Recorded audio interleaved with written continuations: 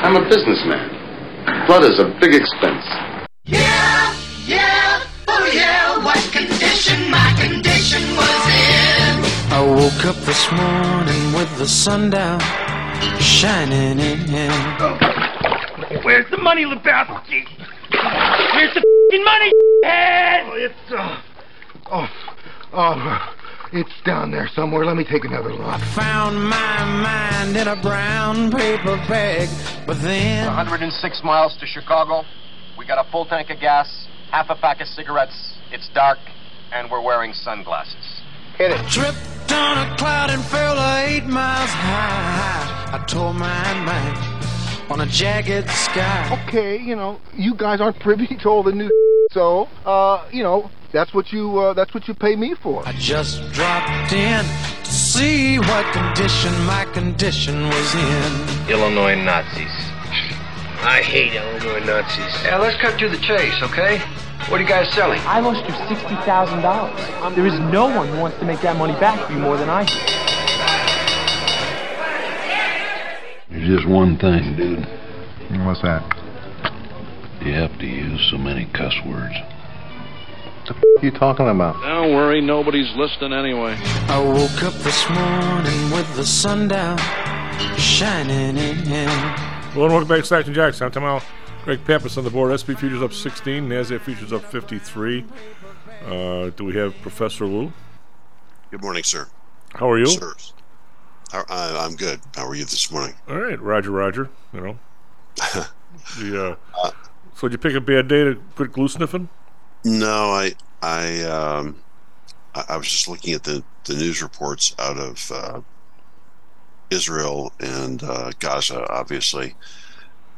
As I said in that email that I sent out earlier in the week, this is just one more marker for, a word of caution for any president who comes into office, that you may have your domestic agenda and you may have your plan for fixing the economy and doing all your stuff here at home, but and maybe a plan for foreign policy, but we are subject, like everybody else, we are subject to the whims of the dumbest people on the planet at any given time, and that's what's rolling out there now. I specifically wanted to just talk a little bit about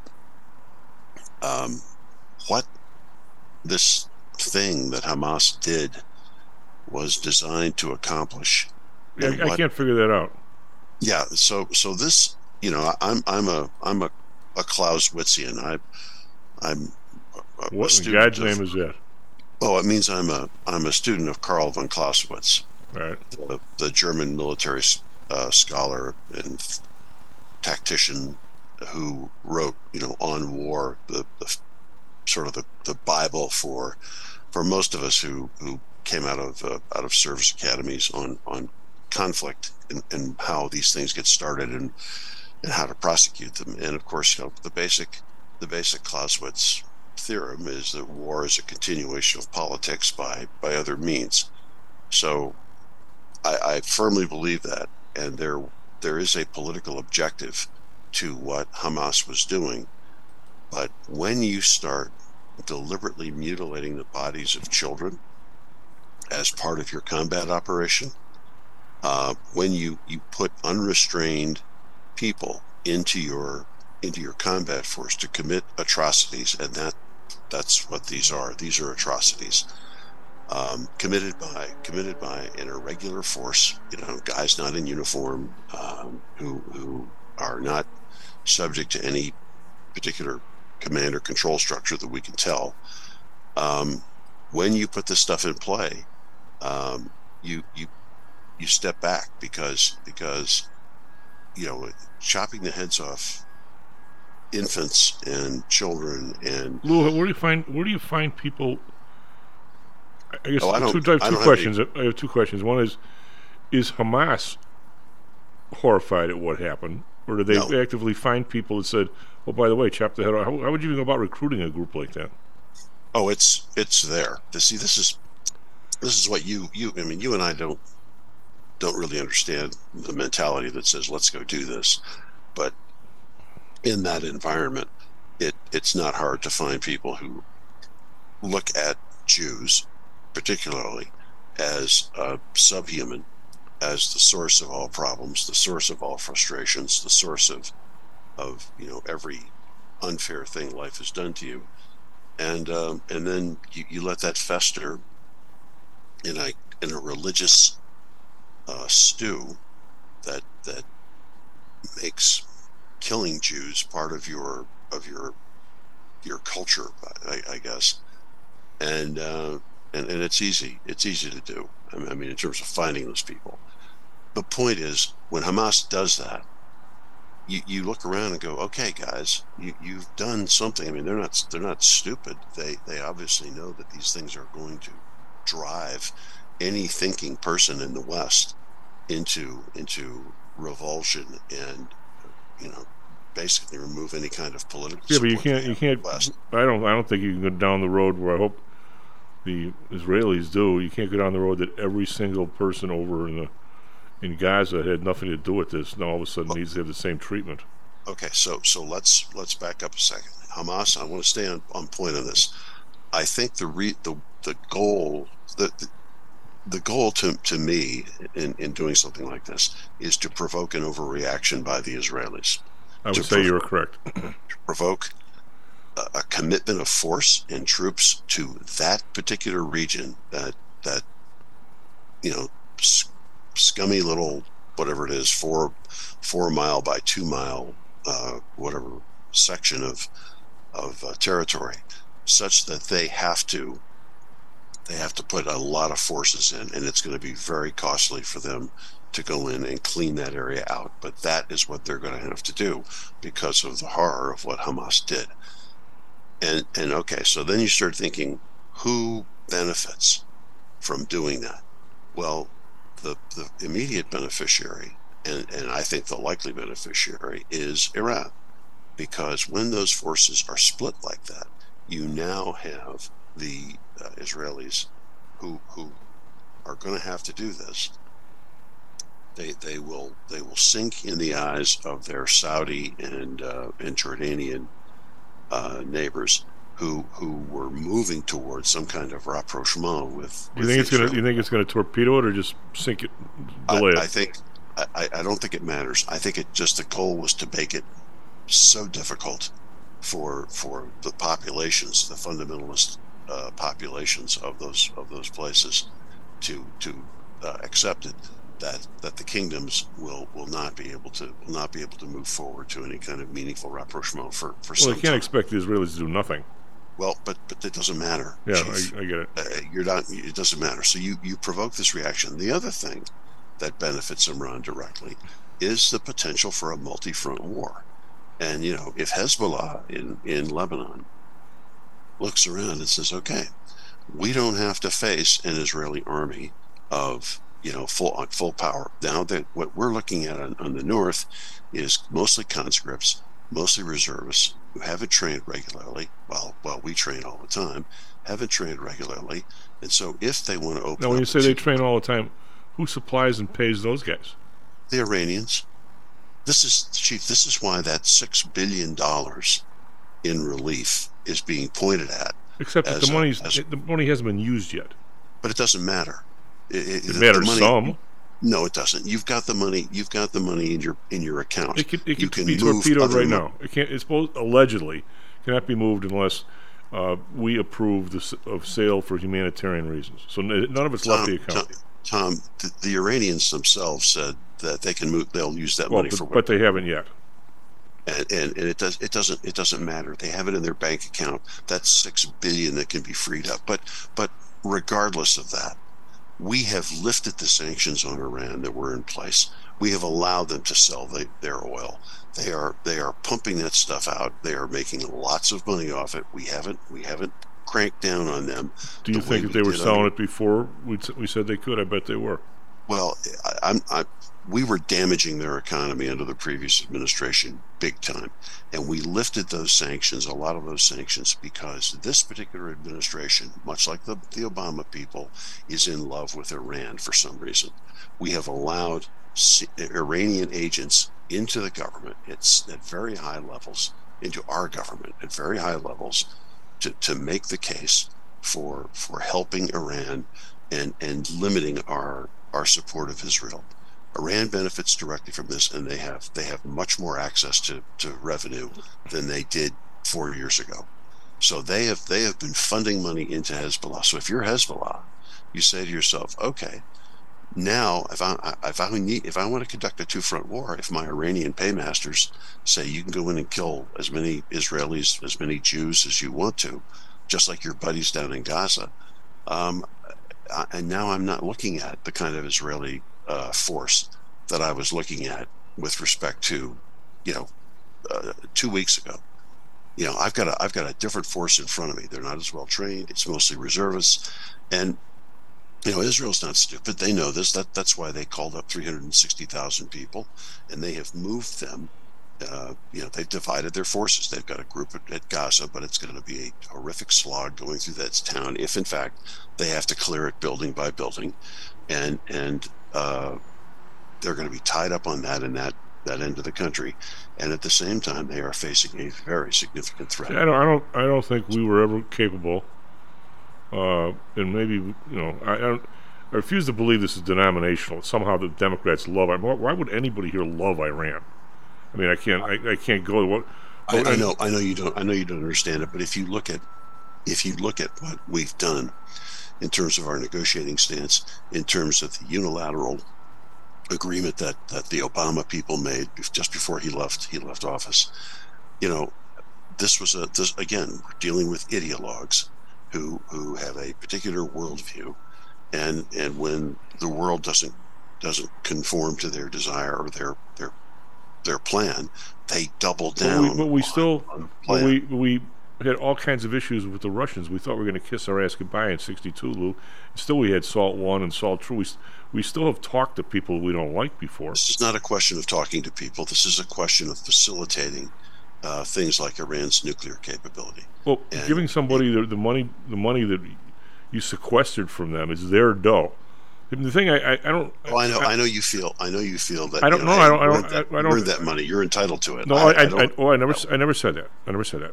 I understand why we did what we did with Iran, and they're sure as hell not my favorite place. I mean, don't get me on that side. But I think that when the news comes out, the right, if you went down the street and asked everybody on the right, they're convinced that money came out of our taxes. I understand that, but that's not right. At least if you and I are having a discussion, we both know where the money came from. That's right. But I'm saying the people that I listen to on Fox and these other stations that I'm forced to, and sometimes they're not telling anybody that. We just gave them your dough is the message, and that's wrong. I don't think anybody who follows this issue with any focus believes that that's U.S. taxpayer. Nobody follows any of these issues, but doesn't stop them having opinions. I'm just saying this. We have facilitated Iran's access to money that was not there 4 years ago. We have facilitated it. We have assisted in funding it. We assisted in funding Hamas. We lifted the payments and the payment embargo on Hamas. In the Palestinians. Let's pull back just a second. The previous administration, and that also translated directly into this action. By the way, you may not think so, but I listened to you quite a bit and have learned from you. Why we seem to have vice versa too. We seem to have in this country, and I guess I'm one of them, less of one now that I've listened to you. The idea that our people here think that because of force of their personality and their view of the world can somehow change these people is not a Republican situation. Trump's the idiot that stood there on the same stage as the guy from North Korea, thinking he was going to change him. Ronald Reagan, with the cake going to the mullahs. Ronald Reagan thought that he could change them. Yeah. Jimmy Carter thought that he could change them and deal with them. They are not. One of the things that comes out of this horrific event, from my perspective anyway, is that when people tell you who they are, and these folks, and when I say these folks, the anti-Israel mentality, of the anti-Israel focus in parts of the Middle East. And Iran is part of that. Hezbollah, Hamas, and significant portions of the populations in the Arab world. When these people tell you who they are, you should believe them. Well, other than maybe during the Roman Empire, when has the Middle East ever been, quote, at peace? I don't know about being at peace. They were generally at peace during the Ottoman Empire. Okay, after being conquered. The Ottomans controlled that area for hundreds of years. Why? I mean, one thing that you've they were generally. I don't know if controlled is the right. The Brits, They were generally at peace until the Brits came in. Okay, well, this all comes down to two different groups, and it's still the. I won't accuse him of being the creator of it, but the Milton Friedman view of the world was, if you can somehow get people more economically free, their political whims would go that way. And there are people in this country, since we have, I mean, I've known many people from Iran. God's sake, Lou, they're as secular and as U.S. as they come. I know. I know. So the thought is, and I don't know what the thought is, but I seem to think that 95% of the people in Iran would be really happy if these guys were gone. Same way in North Korea, same way. And the thought is, from economists on down, and again, they've been wrong, you've been right, they've been wrong, that somehow or another, if we can just change the tone a hair and show them what the good life is, and here, if you want to call it the good life now, somehow or another, they would become more like us. I mean, we thought Mexican factories would all of a sudden start paying people more money, and it would become like us, that they would have unions, or the workers would have power. I'm not saying necessarily unions, but you know what? It never seems to happen. Do we stop trying, or what do we do? I mean, I don't know how to deal with Iran. If you put me in that spot, even with you as my soldier, what exactly would we do tomorrow about these people? We just keep putting a thumb on them for 200 years and hope that whatever. I don't know. I don't know what the story is. So the Israelis operated since they left Gaza and turned it over to the Palestinians in, 2005. And remember, the Israelis did that by forcing something like 25,000 of their own citizens at gunpoint out of Gaza. They had settled a significant portion of that area. They forced out 25,000 of their people. They took other people's property, Lou. No, they didn't. The Israelis took the property of their own people. Well, but how did they get it in the first place? It was way bigger than the property was given to them by the UN. Well, but okay. So we're not. This is a red herring. Sure it is. The Israelis come in. They are given a state of Israel by the United Nations under international law. Yeah, but they said they forgot the part about there were other people living there. Well, okay, there was no country there. When that happened, when the UN did that, the UN also said, okay, here's the area we're going to give for Israel, and here's the area for the Palestinians and the people who are in the Israeli state. And it sucks, but there are no good solutions here. We have 4 or 5 million displaced Jews who have gone through the most unimaginable horror. Oh, yeah. They want a homeland. This traditionally has been their, quote, homeland. We're going to put them there. It's going to be international law, and we're going to give the other people who live in that area, if they don't want to live under, with the Jews, they can live in this area. And so they set up the quote, Palestinian state, and they set up the Israeli state. And that was a matter of international law, and they did it because they could. Every single Arab country and the Palestinians themselves rejected the offer of a state and of that area. And instead, they attacked Israel. Right, they all attacked Israel because they thought, we're operating under a religious mandate. Muhammad says, kill the Jew. Oh, yeah, and we can. It's a religion that doesn't mind a little violence. It's one of the it's very secular sort of religion in Islam. So kill the Jew. We're all gonna. Then we'll wipe these guys out. The problem was that the Jews turned out to be pretty good fighters. They held on, and they took some territory. The first amount of territory they got was totally undefensible. It was. But they secured their borders and they held them. And then in 1967, the Arabs effectively attacked again. They blockaded the state. They committed an act of war. They blockaded the Gulf of Aqaba. They tried to blockade Israel and basically shut it down. This was Egypt's idea, and the Israelis launched the 6-Day War. They were faced with an act of war and they responded. And this time they took a bunch of territory. They expanded the West Bank and they expanded their borders to be defensible, and they held them. And then in 73, the Egyptians attack again along with Syria and Lebanon wasn't in the middle of it, but Syria was. They attack again, and this time the Israelis take the entire Sinai Peninsula. They take it all the way to the Suez Canal, and they clear everybody out, and which is pretty horrible property anyway, but still. And they basically tell the Egyptians, okay, we got all this, and they take Jerusalem and they clear everybody out of that. I'm getting my timeline wrong. I think they had the Sinai before that, but anyway, they clear all that out, and basically they start to invade Egypt.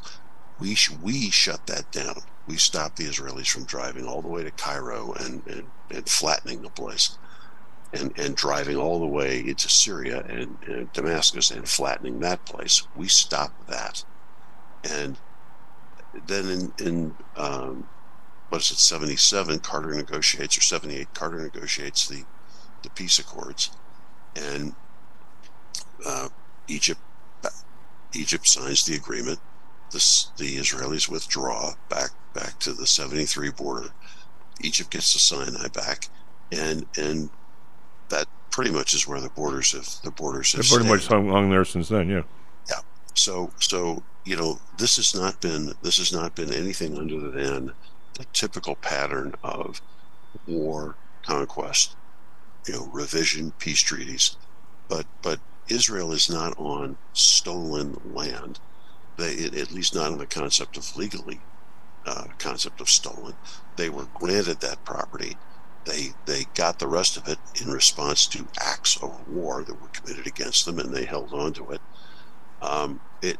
It's no more stolen than saying that East Germany, occupied by Russia, was stolen.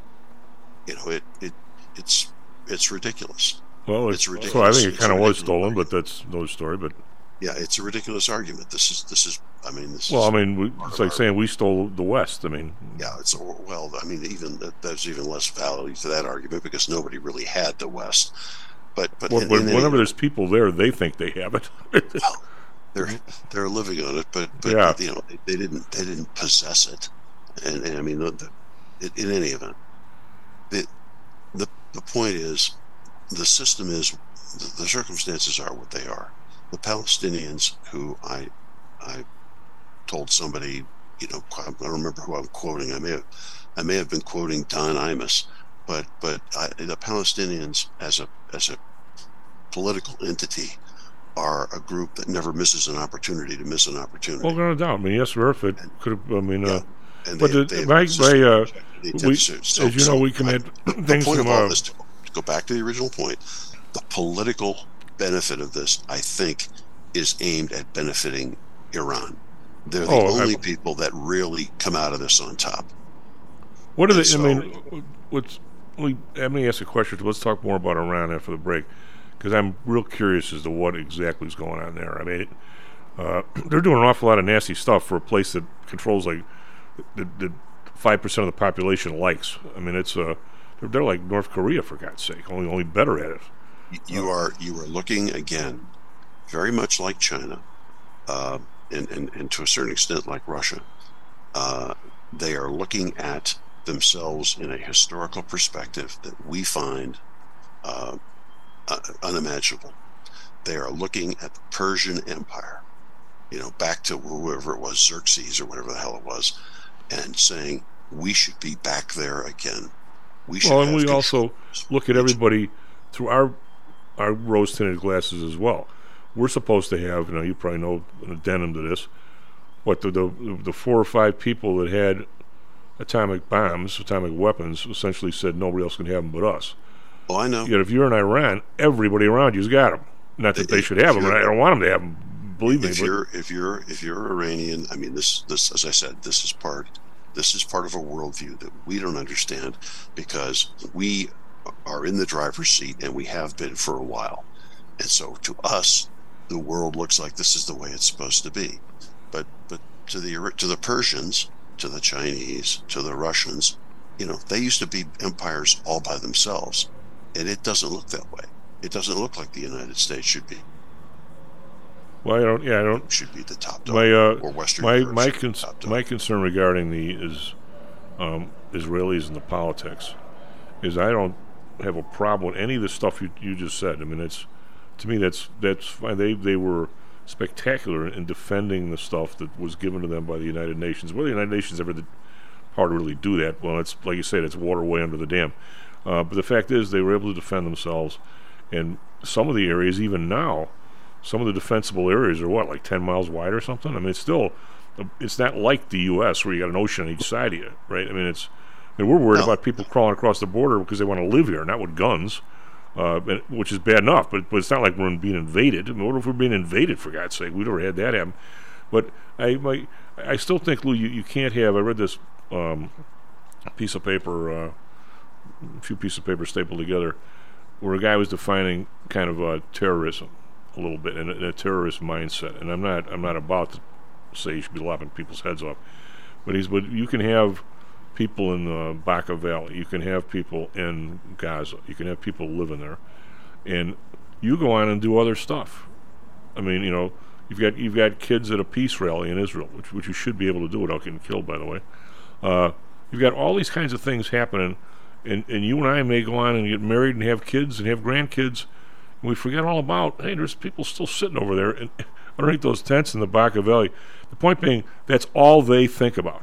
Even though you and I and the rest of the world, I mean, it's been 25% unemployment rate in males in Gaza for as long as you and I have been talking. Somehow or another, these things have to get fixed at some time, or all they do is fester. But the Israelis say to themselves, "We've tried to fix it. Okay, we've tried to help. This is a group that is not motivated by unemployment or financial security or the well-being of its people. They are motivated by one thing: kill Jews and eliminate Israel." Okay, but that is their raison d'etre. If you had a job, you'd think less about it. No, you're wrong there. And this is the message. This is the message of this horrific incident, and it's the message of any number of horrific incidents that have been occurring. And Mike was on the other day, and I'm not going to contrast him with what you're saying, but he was on the other day saying that Hamas has been able to recruit out of their young males because they're available. I categorically disagree. Okay. I think that we are looking at this from the idea that all these people need are jobs and a life, and this would change everything. It will not. Let's go to break. But look what's happening here. Everybody here has a job and a family and things to do, maybe 2 jobs. Look at the stuff we put up with because we have other stuff to do.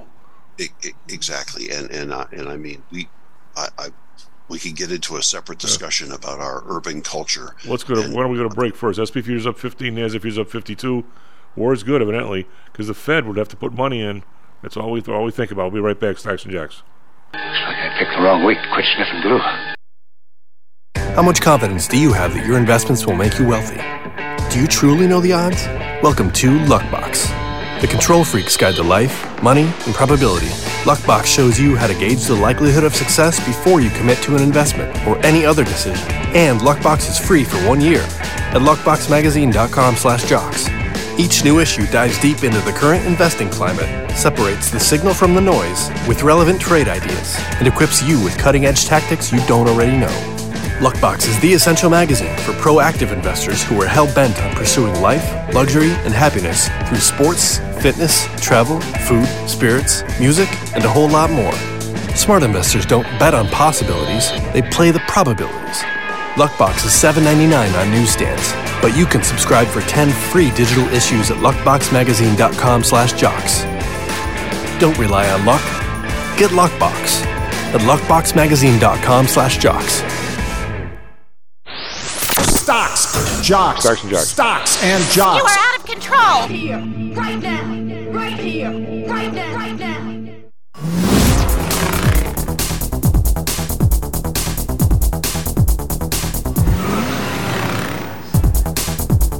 Hello and welcome back to Stocks and Jocks. I'm talking about Greg Pappas on the board. SP futures up 15, NASDAQ futures up 49. IRS says Microsoft owes another $29 billion in back taxes for all the years they were messing around overseas, and they said this adjudication of this is going to take years and years. Okay, so if it turns out that they do owe it and they cheated and transfer pricing and stuff, how about some criminal charges and how about like triple damages and stuff? Just saying. Dow futures up 114. Individual stocks in the Dow. Amgen up 260. We've got Chevron Texaco up 230. I'm going to bet oil's going to be up. Exxon was down a bunch yesterday because they were going to pay $60 billion for Pioneer or somebody. So their stock was down pretty heavy, but it'll probably be back up today. Asia. Nikkei up 555. It's 1.7%. Hang Seng up 345. Blasting through 18,000 to the upside. 18,238. Shanghai up 28. That's a full 1%. 3109. War is just spectacular, isn't it? Over in Europe, DAX up 83. That's 0.5%. FTSE up 56.7. CAC around up 31.4 because the money will be flowing again. Yesterday, Dow was up 65. S&P up 18. NASDAQ up 96. Bonds down 3 basis points, 4.56. Not a chance now of getting to 5% on the 10-year. The Bund up 1 basis point, 2.72. Japan down 2.75. We've got oil up $1.05, but still 86.87. I mean, still below the 93 or so it was a couple weeks ago. So even though we've rallied on the war news, we're maybe only halfway back to where it was, like I said, 10, 15 days ago. Natural gas down 7 cents, 3.30. RBOB unchanged, 2.21. We've got gold up 7.60, 18.94, threatening now to go back through 1900. Silver up 17 cents, 22.31. Copper up a penny, 3.62. And we have Bitcoin up 23 bucks. It's been very muted during this whole thing. 26,758. We have the U.S. dollar, which has been kind of steady the last couple of days. Steady again today. Euro at 106 and the pound at 123. Greg, what do you got for traffic, weather, sports? Our new star scored his first goal last night, eh? Hey. Hey, Hoser, eh? Hey. It was incredidible. Anyways, let's see. 54 degrees here in Chicago right now. Probably about 59 today. 71 today in Phoenix. Or 71 now, 90 in Phoenix. Eventually. Kennedy, Montrose to the interchange, 22 minutes. Lake Cook is 47 minutes in. Wolf to the interchange on the Eisenhower is 30 minutes. The Ryan, locals to the interchange, 19 minutes. And the Stevenson, 294 to the Ryan, is 29 minutes. NFL, we have Denver at KC tonight, 7:15. MLB, the Phillies beat the Braves at home. That was 10-2. Phillies up 2-1. Astros beat the Twins 3-2. That series is over. That was over. 3-1. They get the Rangers on Sunday, and the Diamondbacks win at the Dodgers. At Dodgers 4-2. That series is also over. That was 3-0. They get the winner of the Braves Phillies next week. Also, Connor Bedard scores his first goal. Blackhawks lose. Yeah. Well, Boston's got a good team. Anyways, it was a good game for the first period. That's all I got, Chief. Back to you. Lou, when the Diamondbacks were whipping up on the Cubs first down there and then up here, and everybody was doing I was sort of a voice in the wilderness like I usually am, saying, Cubs are down their closer and they've got a couple of other people hurt and maybe they're a piece or two away, but it might not just be all the Cubs. This Arizona team looks like really, really good to me. Very fast, very young, and everybody was giving me no end of grief like they always do. Once in a while I can be right, though. Now these guys have swept the Brewers and they swept the Dodgers. They are good. They are real good. Just saying. Yeah, and I'm sort of surprised that Baltimore exited as quickly as they did to a team that I think had an 11 game. There's a 22 game difference in terms of won-loss records. Baltimore had a fantastic season in the regular season, and they get clobbered by a club that they did not perform nearly as well during the regular season. So in baseball, apparently the debate now rages about why are we playing the regular season when you can have a mediocre season and then get into a situation where you can beat a team that performed much more successfully than you did. And I guess the short answer is I don't know. I mean, are they trying to minimize the impact of the regular season with the number of playoff games? Same thing happens in football, Lou. You can have a team that sure. 5 or 6 guys hurt, and all of a sudden they come back. The end of the year, they're all ready for the playoffs. Meanwhile, the team that was been terrific all year has a couple of nagging injuries the last week, and that game blows up too.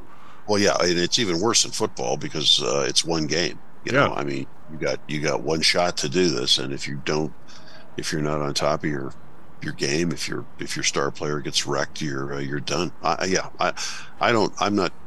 I'm not part of that debate. I mean, baseball expanded its playoffs dramatically to increase revenue and get those, get more people into the postseason.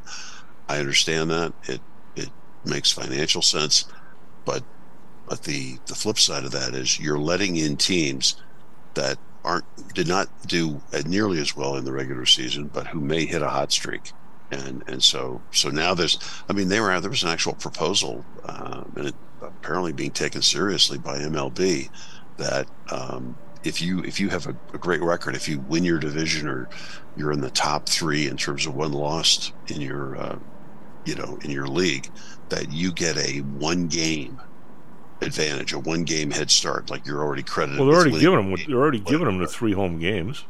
Yeah, I know. I'm just saying this is part of the the discussion, which again I don't understand. I'm not a baseball guy. It seems to be if you want to expand the playoffs. More people are in favor of that. I think that the rank and file, meaning the fans of today's world, the rank and file needs to understand.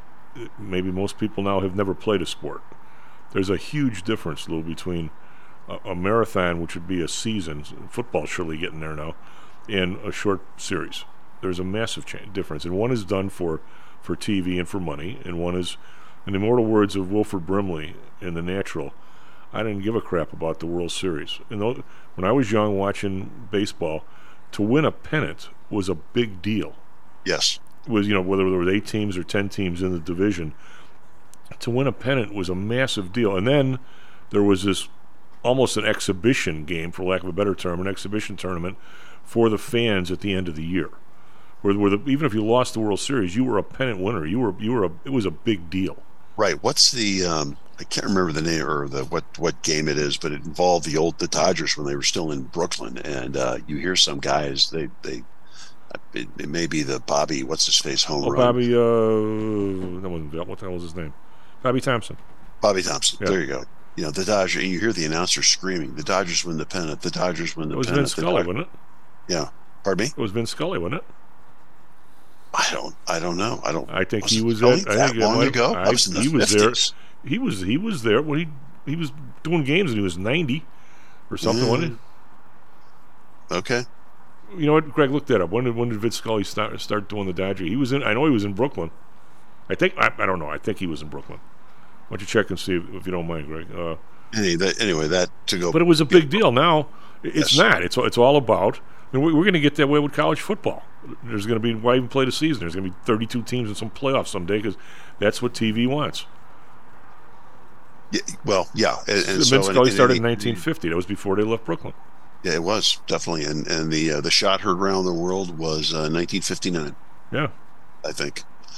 Anyway, the point you're making and discussing, yeah, you've got a darn good baseball team down there, and more importantly, that's a hot baseball team down there. Yeah, they're playing well. Everything's working.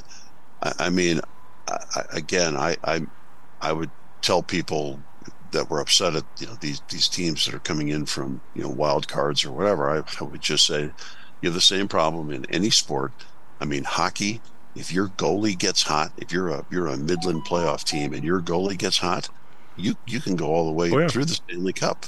because that player can make that kind of a difference. Lou, the difference, and you've played a lot of sports, what is the difference? I put those two teams, and again, I don't watch them that much because one's in the American League and one's, but the difference between the Baltimore and the Diamondbacks, where they're both very young, very fast, very talented teams. Maybe the Diamondbacks have a hair better pitching, I don't know, but it's everybody, my guys, the people I hang with, they love sports too. And their view of the Orioles right out of the gate was these young guys are playing tight, because they're expected to do so good and blah blah blah. Yet the Diamondbacks clearly are not playing tight. I mean, they're just playing. If you're a manager or a general manager, you can't do much. If you're a manager, is there anything about that you can do, or is it the leadership on the team, or just the momentum you gain and the confidence you gain by winning game one, or what? Is there anything you can do about it, I guess? I mean, I've been in a lot of playoff situations in softball, and sometimes we go into it, and me being the pitcher and the manager, I mean, I was part of the psychology. Sometimes if I knew guys on the other team were ringers, I wouldn't even tell my team. Because they were too, they weren't, I wouldn't say they were too dumb. They weren't, I didn't want to tell them that they had two other guys on the other team, and we had a real challenge. Of course, you can't ring in Major League Baseball. I mean, there's a whole industry that grows up around sports psychology, grown up around sports psychology, and how you think about what you're doing, and of course the whole idea of not thinking about what you're doing. The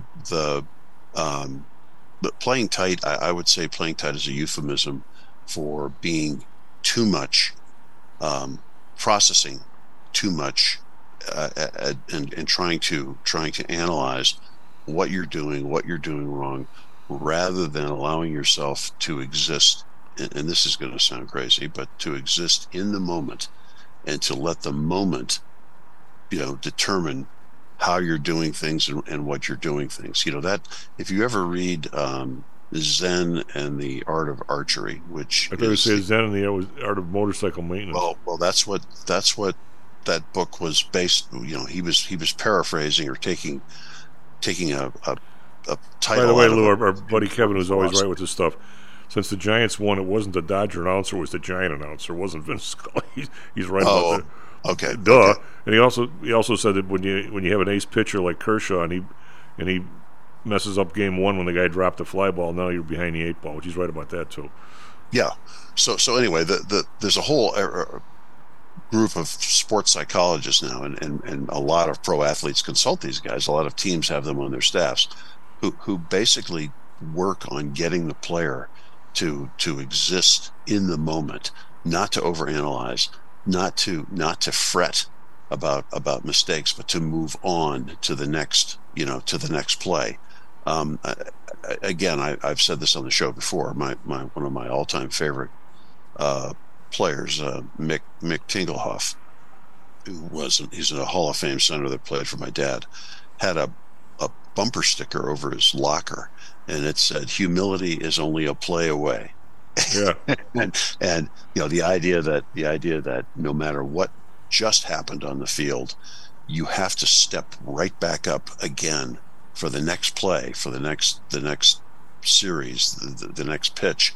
Because if you don't, if you're thinking about what happened behind you or what just happened, you're going to lose track of what's going on in the moment. So sports psychologists would tell you, I think, that a team that is tight, that's playing tight, is a team that's thinking as collectively, too much about what just happened and why, how can we correct that? And this is also related to the whole concept of the big momentum. And you and I have both been in stadiums watching live sporting events where you almost can feel the momentum move from one side, one team over to the other team. And you just watch one team suddenly become dominant. And I think that's a function again of success, obviously, but the success causes those guys to stop thinking about, oh my God, we're losing, or oh my God, I got to do this or whatever, and just playing in the moment. One of the great lines Mike Krzyzewski at Duke is credited with is they were losing to Maryland in the either the semis or the finals in the NC2A tournament, and they were down by 22 points in the first half. And Krzyzewski calls a timeout, and he gets everybody to the bench, and he said, we're not going to run any more plays. I want you to just go out and play basketball, okay? And somebody said, well, we're going to abandon our offense. And he said something to the effect of, we can't do any worse, okay, than we're doing right now. Forget about the offense. Go out and just play basketball, because he knew that they were thinking too much about what they were supposed to be running, rather than just flowing into the game. And they turned around. They beat. I mean, I have a hard spot on my heart for Maryland, because when I was at Duke, the Terrapins were coached by a guy named Lefty Drizel, and I couldn't stand that guy. The teams hated each other. Yeah. But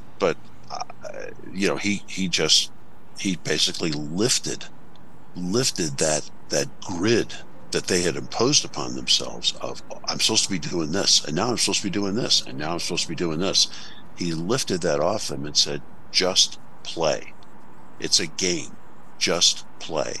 And they turned it around. And again, you can see that you can sense. Sometimes you can sense the mentality of the other team. When we played the ESPN was always a big ringer in the radio league, right? And we had a good team, and but they always rang. Then they beat us 2 years in a row. So finally, this one year we beat WLS in the semis, and we had to go play the other guys. And I noticed the other day had a couple of guys I hadn't seen before, and immediately, this is Chicago softball, right? So if you can, you do that. We never did, because our people were played on a team, and I'm going to get somebody else to sit, my brother or myself. So they got this big lefty, and I knew the guy was good. So of course, pitch one, I'm not about to walk him. He hits one, Lou. I think it went by the shuttle. The ball went so far.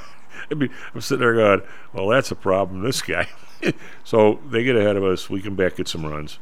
And Dr. J made a nice play at short, and we got one of our guys hit a home run. All of a sudden, we're right with him. And then we kind of creep ahead as this guy hits one. I held him to a double the next time. And then he got somebody's job in center field from their team, who was a good ball player. So one of our guys went out there, and he muffs it. So now he got him one, but now he cost him one, right? So we come back in, and of course I always keep track of the lineup on the other team as a pitcher, which is one of the things you absolutely have to do as a pitcher in softball. So I get my guys together, and I said, look, we're 2 runs ahead. Let's go get a couple more. I'm not going to walk anybody. The guys that we have to face the next innings, they can't hurt us. Let's catch the ball and go to the bar. We walked out, 6 guys in a row, and we went to the bar. We caught it just right in our time, and I said, look, this is our game. Those guys aren't going to bat again. Let's not worry about it. The guy cost them the game. He didn't win them the game. Let's go play. Sometimes, a little. I don't think we caught the ball because I said something, and I'm not like that. But the point is, the ebb and the flow. Guess what? The flow came to us just at the right time. Right. Well, and you've, I'm sure, you have been in a sport doing something where all of a sudden everything just sort of came together. Yep. All of your physical moves, the perception of the ball or whatever it is you're working for, that you're playing with, everything sort of flowed into one place. And for that play or that series of events, you were as good an athlete as you could ever be. And I've experienced that. It's one of the fantastic aspects about sports, and it's one of the great. I was describing to one of our friends who she's your sort of typical white collar, very successful white collar woman who's worked through life and all that. And I was she was asking me what the attraction of football was, American football. And why would people put their health on the line and all this? You just didn't understand it. And I said, all I can tell you is that as a young man, there is absolutely no greater thrill than running down the field at full speed, in full physical shape, knowing you're in great shape and your body's working the way it's supposed to, and you run down the field and you knock somebody down. That is the greatest feeling in the world. God. I always thought hitting a home run was, but that was me. But she just looked at me and she said, "I don't get it." And she's not going to get it. I said, I wouldn't expect you to. Number one, you're not a guy, and number two, I don't know if you've ever trained. Tell you what, watch some of this girls' hockey. Some of them get it. Oh yeah, they're pretty rough. Yeah. No, it's a great feeling, but yeah, it's a that kind of dominance. I wanted before we. Okay, I got a question for you, a real serious one. We've bandied back and forth about my economic attitude, and I do think, Lou, that you have to be mindful of any place that is economically deprived, because it's going to end up being you can't always fix it. As a matter of fact, most times you probably can't fix it. I mean, the refugee situation from Venezuela, it's a horrible thing, and maybe we're not handling it properly. Maybe we're not, but it's not a surprise to me. I mean, how the hell can anybody live in Venezuela, for God's sake? I mean, it's not. I mean, I don't know what I can do about it, but at least people seem stunned. Why are they coming up here? What do you mean? Why are they coming up here? They haven't had currency. They haven't had a job in 5 years. How the hell how are they still alive is the question. Yeah. But how do you deal? You're not going to solve this in 4 minutes, but we seem to have. I'll put them all in the same spot, which I probably shouldn't. You got Iran, you got China, you got North Korea, you got Russia to a certain extent, as you've mentioned earlier, and there's probably a few others I haven't named. They all have this mindset. They all have these people in power that 90% of the population doesn't like. Part of us being Americans say that won't last because it wouldn't have lasted here. It didn't last in Britain in the 1200s and whatever. But they're not us. They're not Britain. What is the policy? We can't put them all in detention. I mean, what is the policy? I honestly don't know. I mean, by the way, I have one quick question for you. You know what the word nesting means when it comes to employment? I was thinking about you last night. Talk about totally off topic. I'm not. I mean, I can think of several options, but no, I don't. Not in the context. One of the judges, I was out with all these judge guys last night, and he was saying he did a case where they were trying to fire this lady because she once in a while dozed off at work. And she was staring at screens, watching like all the stuff in the jail or whatever. And we ended up not firing her because the defense side was, if you just doze off and then you snap back 2 minutes later, that's kind of normal, especially if you got some job where you're just staring at something.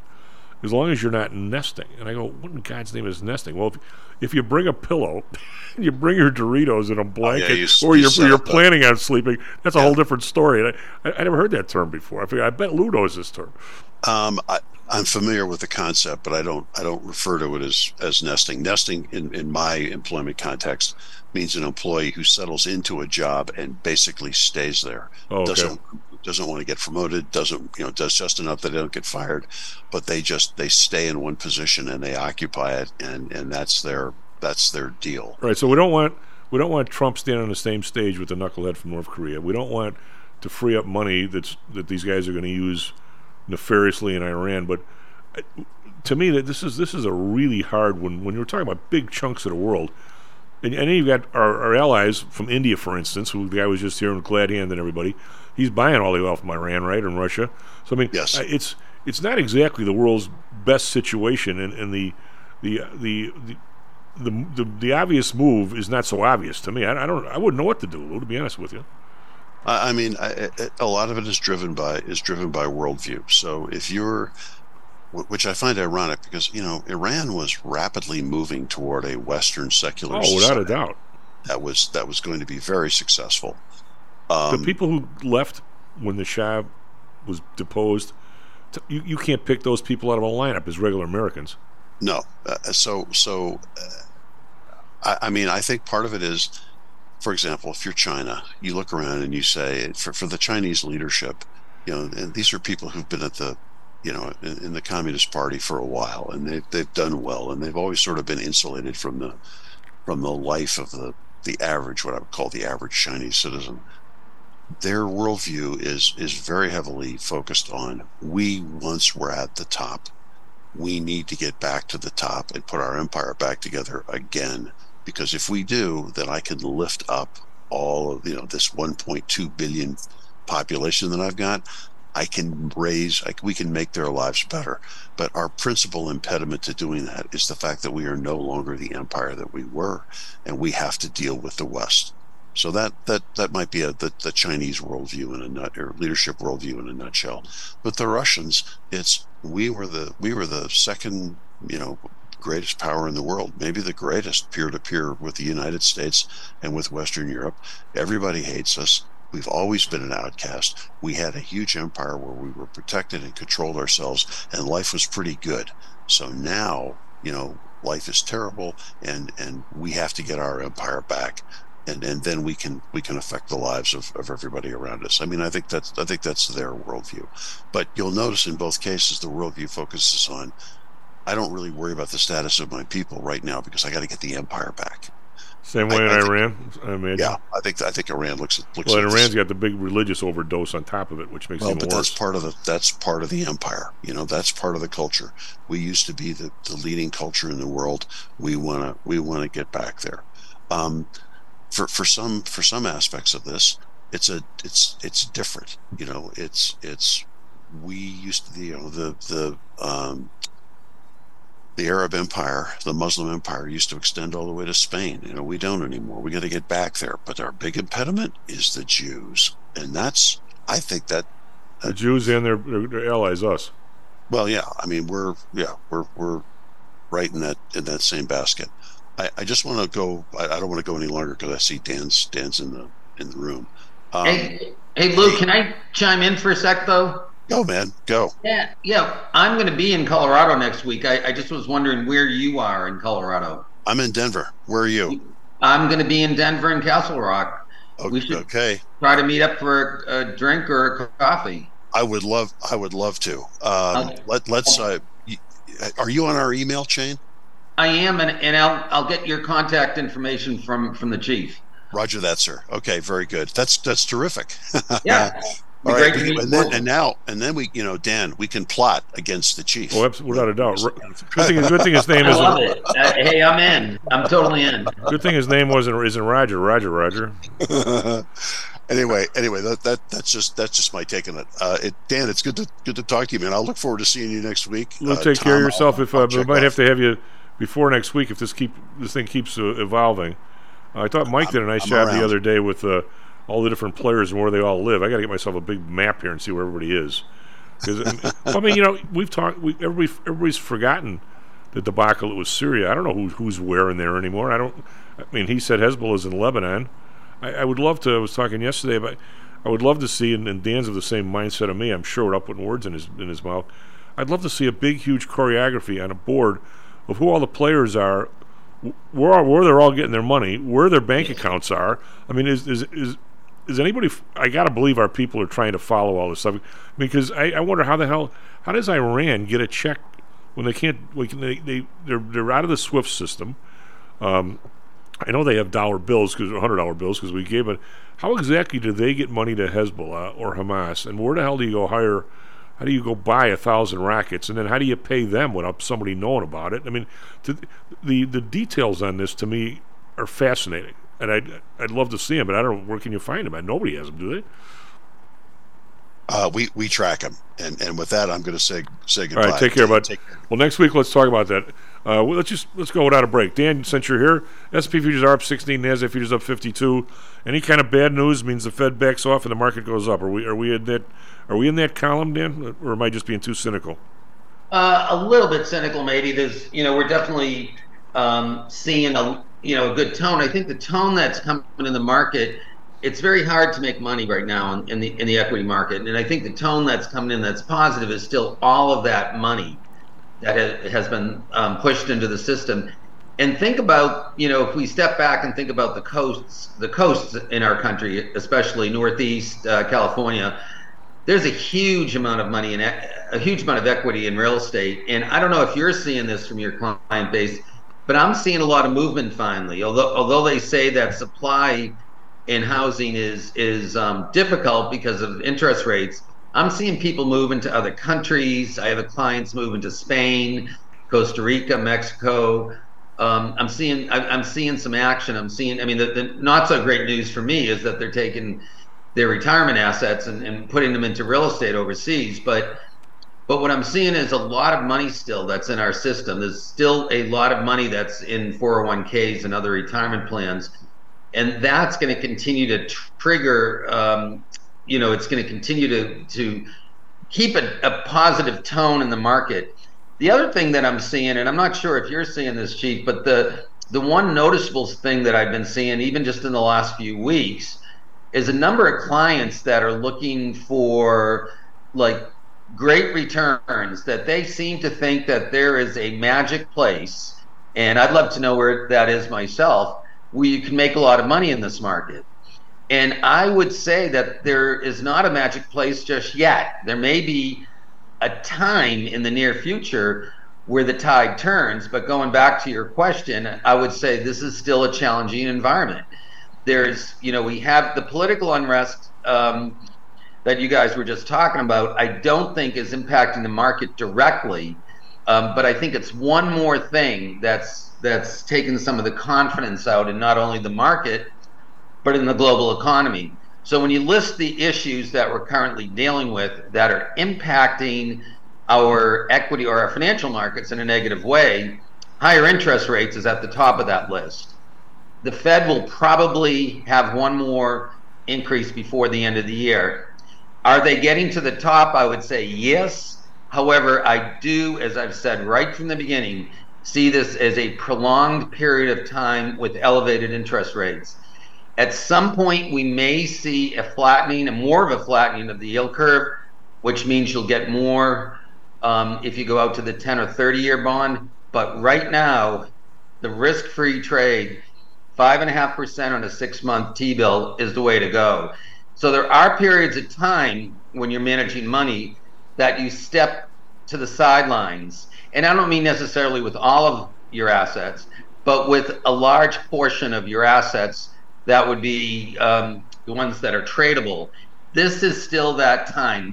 If you look back in performance this year, when we were doing our third quarter numbers, we were up about 4.5% net of fees on average.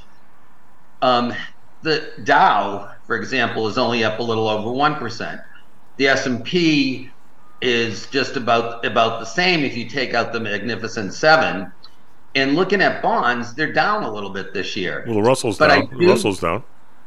And the Russell, yeah, but it's just not producing the 8 to 10% returns that I think some clients are still expecting. And I don't know how they some clients, I'm wondering, I'm looking at their returns and having been an institutional portfolio manager most of my life, we look at relative returns. And we also look at preservation of capital, and as you do. I mean, we have the same general strategy of preserving clients' capital. And it's such a strong thing for clients who are approaching retirement or in retirement, clients who are on fixed incomes, to be able to preserve that capital. And it's not the time to be, going for the grand slams and the home runs. It's the time to be hitting singles and doubles and be happy with 6 to 8% positive return. Because that negative return of 20% that we saw in 2020, that drops your value down, your total asset, your total market value down. Much harder to earn that back because you have to earn more than 20% just to break even. So I would say that the period is still uncertain. It's still volatile. Interest rates are the most concerning thing. Geopolitical risks are right up there. You guys were talking earlier about China, Russia, Middle East, and now let's throw, and Ukraine. Now let's throw Iran and Israel into the picture, and we've got, even more. And I think this trend continues with the geopolitical risk becoming a larger piece of global risk, a larger piece of the global economy. And although my solution, if you will, is for the U.S. to start being a little more U.S. Centric, and it goes back to what I've mentioned before. You put the mask on when you're on the airplane, and the oxygen mask to fall. You put it on yourself first before the child that's sitting beside your child who's sitting beside you. And in that case, I think we're making a mistake here. Whether it be the immigration issues, which are out of control, in a lot of major cities, or whether we're talking about funding going overseas to these endless wars, like Afghanistan that last forever and ever. I think we do need to protect ourselves and we do need to protect our allies. But when you're looking at the markets, the impact that these geopolitical risks are having, it doesn't look good. It doesn't mean the markets are going to tank because of that, but it's just one more thing that's adding pressure onto the markets. That's going to keep, I think, investors from being too overly optimistic. Well, I see. I don't think I've ever seen more of a dichotomy of where I've seen in the last, really, I've kind of been warning about it, Dan, and you've been a little against me on this one, not too much. I've kind of been warning about it because I think the re-enkindlement of the student loan, I think a lot of people are living paycheck to paycheck, and 42 million people sending an average of $286 a month to the government is going to cause an issue. And it happened in October, and we had one of the guys on the show said he's sent $1,100 check, and almost concurrent with that this month, I've gone to a couple of like family sort of restaurants that Audrey and I have our routine out in the burbs, and last couple of weeks with two places, and all of a sudden they've seen a big stop in business because these are family kind of places. Now the prices are up. Where your family now, if you have 3 kids, you're talking about $200 for dinner, which is kind of a lot, even in a Mexican place. And they said it's almost like they've kind of hit a wall. And the other day, the guy from Walmart came out and said, for the first time in 10 years, the average consumer has hit a wall. So this is starting to happen, all of a sudden, gradually, then all of a sudden, I think. And yet, on the other hand, you have a population, and I have a piece of paper here. Some guy wrote this article. First of all, I couldn't believe it, Dan, where he said, if we go into a big recession, you think the market's going to go down? It's not, because the Fed is going to pour more money in. We just had a depression during COVID, and the market went straight up because they're going to inflate it. So, and what you're seeing and what I'm seeing is, yes, people are selling their homes in Florida, pretty much still at the top, and getting the hell out of here. And you're seeing that sort of here in Illinois. Audrey's selling places, and guys are going to Indiana and Tennessee or wherever the hell they're going. I mean, you're seeing this sort of escapism, but the people in the middle, the people that have the 2 kids, have the 3rd kid, there's no way on earth they can sell their 3-bedroom house and buy a 4-bedroom house at twice the mortgage. That whole area, the normal movement among families where, this is the wifey and I, we just get married, we get a condo, we have 1 kid, we get a small house, we have 2 kids. That trading of real estate, almost like people would trade, now you have to put the 2nd bathroom and next bedroom on because you can't move it. It's an artificial halt in that area, and it just seems kind of contrived, and you wonder if it's how many of the big stocks we're talking about, Dan. I mean, I wonder today, because I have a cynical view of some of these people, how much of Microsoft's massive run over the last 20 years compared to just about any other stock has to do with the fact that they moved overseas, were buying other places with money they didn't pay taxes on, and now they owe the IRS $28 billion. I mean, how much of the advancement of these places are because they just friggin' cheat? I guess that's good business. You're taking advantage of the loopholes that you see. But, someday maybe I want somebody in jail for this because you and I had to pay more because they didn't. I'm getting a little cynical. I absolutely agree. And not only do you and I have to pay more as a result, Tom, what happens, I think, is that there is the smaller business owner gets shut out. And that's what is disturbing to me, that when you have the mega companies but yet you've got smaller players that may offer like something in a niche market or may offer better service or a product that's a little bit better quality, it's sort of anti-American to be allowing these small businesses to not be able to survive, not being able to provide the support for small business owners. And I think the number is something like 2/3 of all companies fall into the category of small business. And that's really what our country was founded on, and it's still what it's founded on in terms of people who come legally into this country that want to start businesses, that have that ambition. And for those businesses to be squeezed out by the larger players just is not American. It's been happening for 3 decades. It has, it has. It has been a over a period of time, but it just seems heightened right now that's because of for a combination of reasons it seems heightened. There's the one other thing I wanted to point out is, and I've been talking about this for years, is just the job imbalance. So despite the fact that we're seeing, as you're mentioning, and I agree with you, that the stock market still seems to have a good tone to it. I mean, it seems like it's going to run no matter what. The concerns I have, and the reason that I believe that the Fed is going to hike again, and we're going to continue to see high rates, not necessarily higher rates, but high rates. This job imbalance situation is really serious. It's been serious since the beginning, and it hasn't gotten resolved. So the companies I talk to still say that's their number one challenge: finding good talent at good prices. Well, Dan, so they're doing. Stay with that topic, but I want to inject a kind of a serious, well, not that you're not talking about a serious question that for my whole lifetime, and it's been a while, anybody who had a future in any kind of a manufacturing sort of thing, even in the auto companies, because they have less and less people, hours per car, than they did when I was younger, or you were younger, this whole idea of now all of a sudden we brought back some manufacturing from China. Manufacturing appears to be, it's newer, it's more modern, appears to be a place to have a job again. I don't know how you go from 50 years of telling people that may be a job, but it's not a career, to all of a sudden saying now it can be a career. I don't know if that's a true statement, and B, it's going to take a while for people to. What would it take that most of the kids that your friends, and I'm saying people from Boston and other places, I'm not going to call you, a 1%er or anything like that. What would it take one of those kids to head into a manufacturing facility and learn how to be a big machine repairman? I'd say there's no chance in hell. I would totally agree with you on that, and especially where I've done a fair amount of manufacturing facility tours, looking at companies that we own or we're looking to own. And just, I think I may have mentioned this to you before, seeing a lot of gray hair on the floor of those places where, that has definitely changed.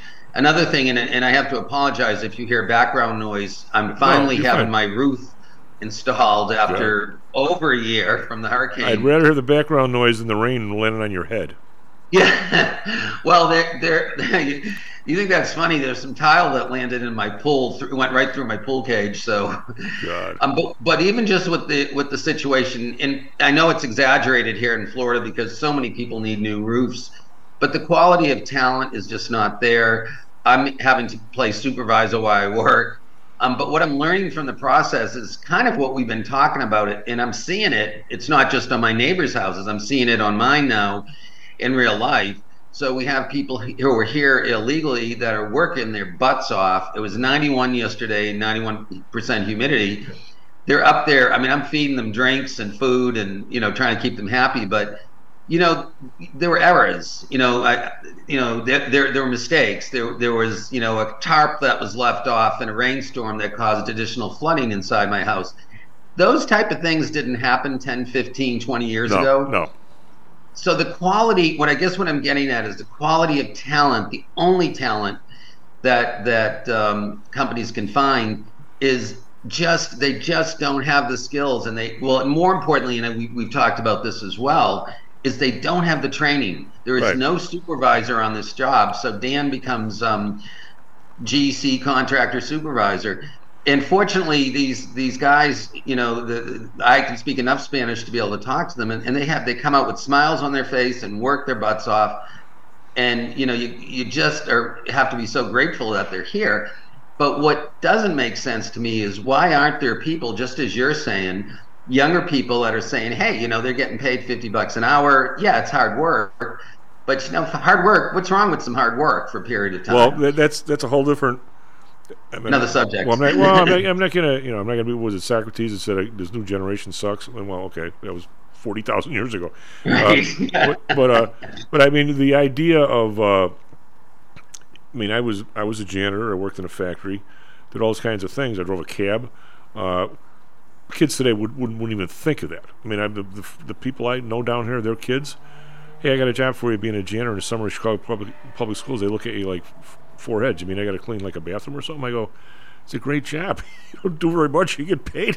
What are you talking about? You can shoot baskets for an hour in the afternoon. Nobody cares. I mean, I thought it was heaven. But you couldn't get anybody to do that. But right now, for somebody, what Kevin does at their school in Indiana, I mean, if somebody has a job to be a roofer, when all of a sudden everybody needs a roof, $50-$60 an hour.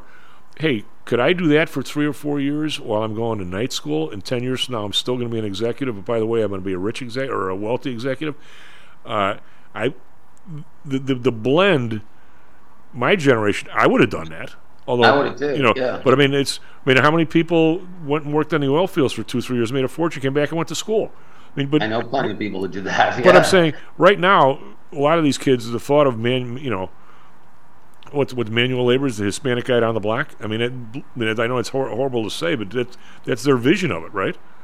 Right. I mean, and that's not. Yeah, and it's really sad that they're that this is happening, because what needs to happen really is we need to have an administration that's going to encourage this kind of work. We need to have. I have a cousin who is a dean of a community college in a relatively poor part of Eastern Carolina, and he goes door to door knocking on people's houses. He's like, frankly, this good Samaritan, trying to get kids off the street, trying to get some of these kids who don't think that they have options, and offering them programs and exactly what we're talking about, whether it be manufacturing or auto repair or those jobs now pay really well. And if you have the proper training and the proper encouragement, and if the opportunity is put in front of your face, and I think my cousin is a rare person in this environment. I don't think people are,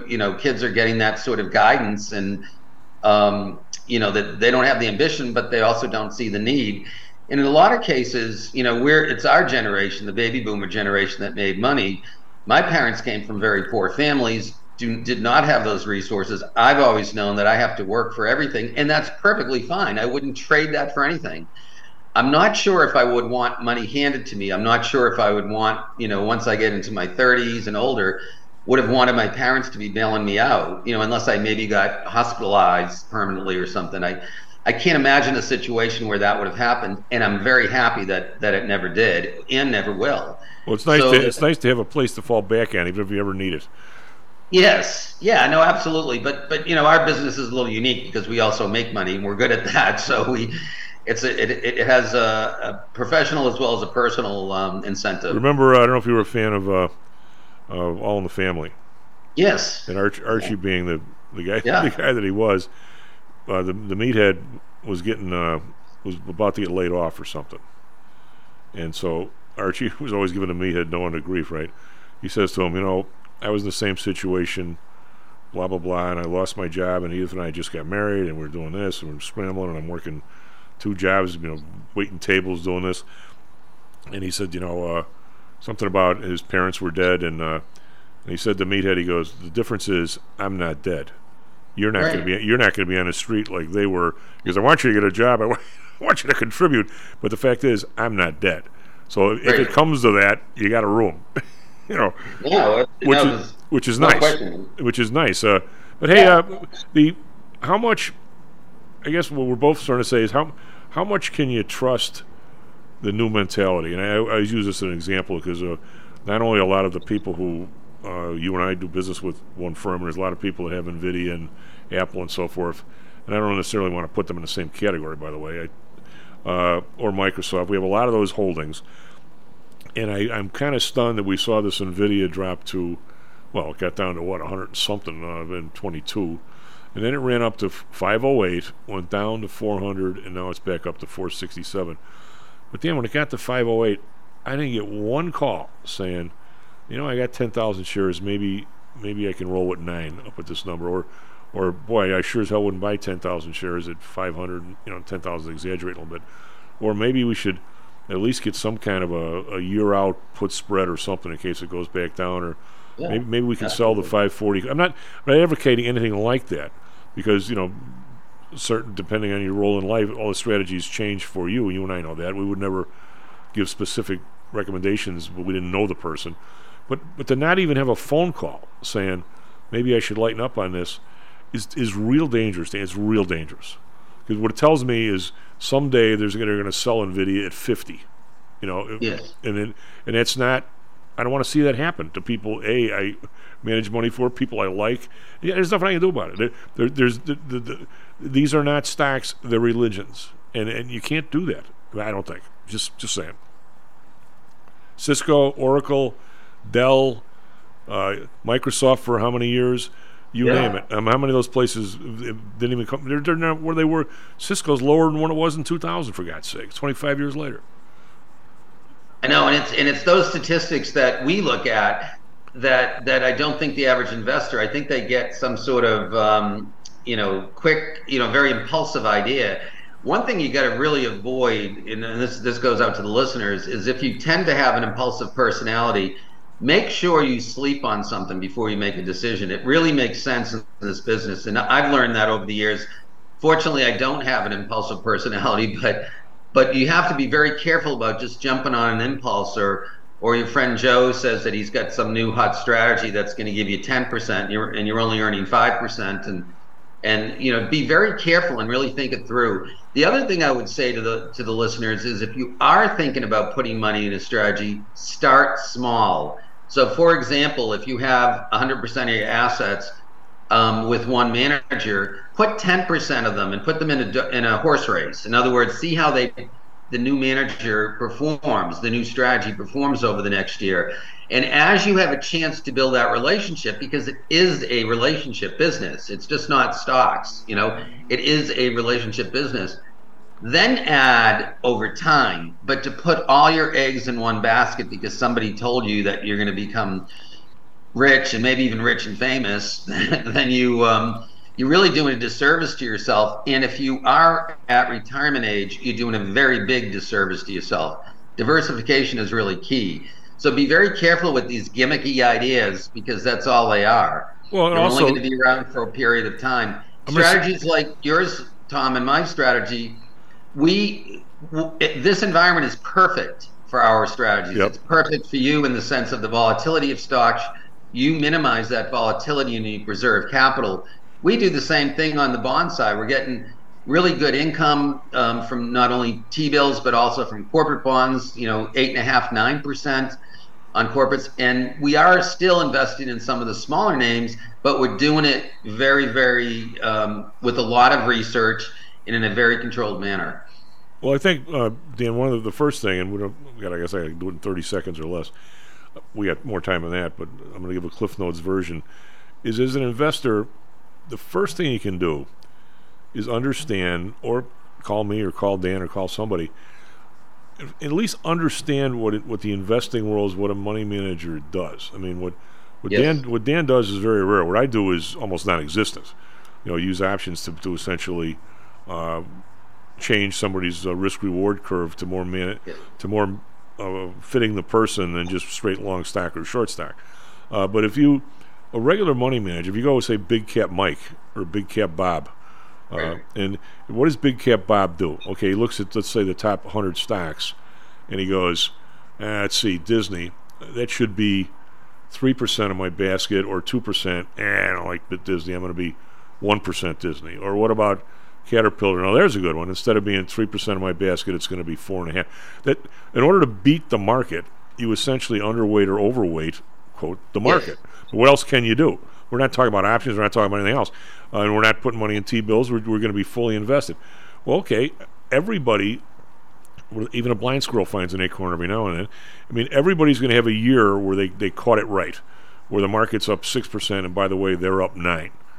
Okay, now to do that 2 years in a row, now there is the trick. I mean, now do you stick with your winners, which is the, I'm going to say, the bane of that existence, because you liked Caterpillar last year, maybe you don't like it so much this year. I think they're very slow to change, Dan. So you almost want to pick the guy who had a crummy last year versus the good last year, right?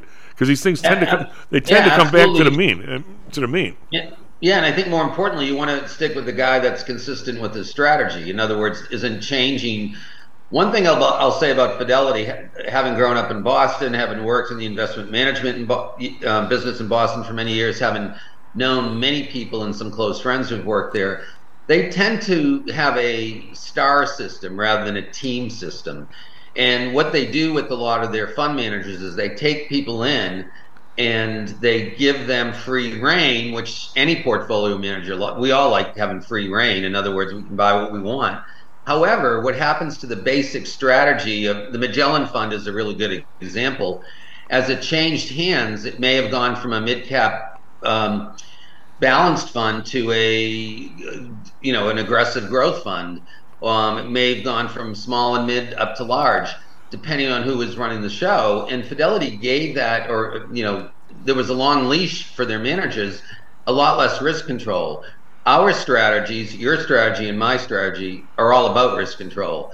And this is the environment you want a good portion of your portfolio in a risk-controlled strategy. But Dan, you also have to, not have to, but if you're, I won't say, what was it, Kmart, that, if the guy wants a blue suit, you turn on the blue light, right? I mean, hopefully neither one of us do that, but that is a strategy, right? But I mean, the problem comes is, and I think the problem for certainly for me recently, because the market's kind of all over the place, is if you sit down with somebody in December and you have a cup of coffee and you say, okay, what do you like going forward next year? Because now selecting even the ETFs, if you want to be diversified, when I first started the business, everybody was in the SPDR, was the only ETF. Then you had a choice between the SPDR and the Qs. You had two ETFs, okay? Yes. Well, now there's all kinds of them.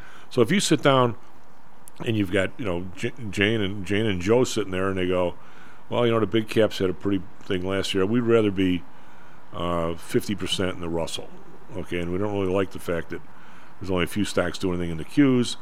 Let's put the rest in the SPDRs. All right, so we do our stuff, and maybe we can drag a few extra bucks from the covered calls, and the couple times it went down, maybe we were able to roll the puts. So let's say the Russell is down 2% and we're even or up 1% or something, which isn't bad, and we never. Same thing with the SPDR. Maybe we're up a couple percent more than the SPDR, and we never had a downturn when it went down or something like that. So in other words, we did our job. Well, the next conversation looks to me like the market's up 25% and you guys are up 2%. Right. Well, wait a minute. No. Your job is to be in the one that moves the most, not just do what you do with the ones we selected. I mean, it's like, okay then. How many people talk to you and say, you made me to 6%, you promised me, but by the way, my neighbor made 12. And you're like, well, okay. I had a guy once where he said I could have put, instead of giving you the money, if I would have bought houses. This was in like 2006, and I go, I think you'd had a real problem if you saw money left your account and I all of a sudden bought a house for you. I mean, how the hell am I going to do that? It's interesting. I have followed a few clients who have bought real estate with some of their financial assets, and I'm not talking about their primary residence because that's a very different story. But looking to invest in flip properties and all of that, which is very common here in Florida. And in every single case, they ended up giving the money back and getting out of that business. It's a tough business unless you are in real estate 100% of the time, like Audrey and your people that come on once a week, that they could do it because they know they have the drumbeat of the market and they're in it, all day long. They've been doing this for a long time. So those are the kind of people that could do that. But just for somebody to say, hey, I'm going to quit my job and start flipping real estate, or I'm going to take in retirement, I think I can make more money in real estate than I can.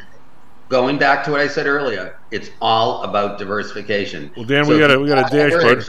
We got a dash. We're a little over. Hey, who are you going to talk the worst about, you and Lou, Greg or me?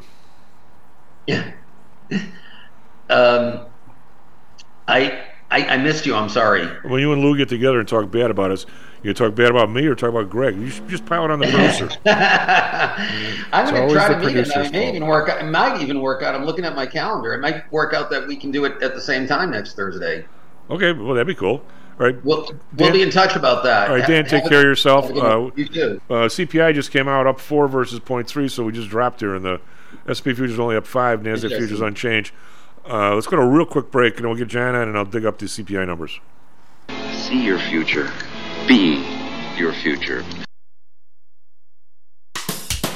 This self-directed trading is a lonely job. Online trading is not as easy as point and click. No, it's not. Everyone, even professionals, need to share ideas and think out loud every now and then. That's what I like about PTI Pro Direct. Their staff of former option floor traders really helps me choose the right strategy for trading option volatility and plan the time decay for my covered writing program. Yep, nothing can replace years of trading experience to stop you from making that dumb trade and for saving a few bucks. We've all been there and done that. Yeah, I have access to all that great trading advice and experience for just a penny a share for stocks, $1 for equity options, and $1 minimum a trade. Our clients at PTI Pro Direct can call when they need a little help on a trade or just to talk about the market in general. We trade every day. We love this stuff. That's what I like most about PTI Pro Direct. Cheap prices, along with great advice from real floor traders. It's the best of both worlds. Tell your friends. That's PTIProdirect.com, PTIProdirect.com. Hear ye, hear ye! The Homer Broadcasting System is on the air! Stocks, jocks, Stocks and jocks. Stocks and jocks. You are out of control! Here, right now, right here, right now, right now.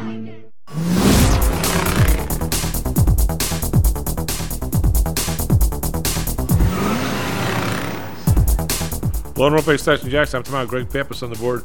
SP futures only up 4 now. NASDAQ futures really unchanged. This all came out. The CPI came out at 0.4 versus a 0.3, and we'll go through these with Mr. Flanagan in a second. Other than it's raining, what do you want to tell everybody about sports, weather, and traffic? It's raining, Hawks lose, and traffic sucks. There you go. That's all I got. That's good enough. All right. We've got the let's see, everything with without food and energy, food away at home, energy. We got all item less food and energy is 0.3%. So these are the adjusted. Actually, the unadjusted is less than the adjusted this month, which is kind of rare. We have Mr. Flanagan. Mr. Flanagan, is it you do indeed, Tom? Good morning. We have John, or we have his dad, Mr. Flanagan. This is me. This is I. I always thought Mr. Flanagan was your dad when I knew him. He still is to me. Yeah, well, absolutely. Those guys, you never forget them. They were unusual generation, shall we say. Well, what do you make of the numbers here a little bit? We had the PPI yesterday, which was kind of lousy, and it was a lot of it was energy. It was 0.9, for God's sake. And we have now the CPI, and I think some of this might just be stuff running through, but also there's a lag to these numbers, but also there's a lag in a lot of your utilities and things like that take a while to work their way through.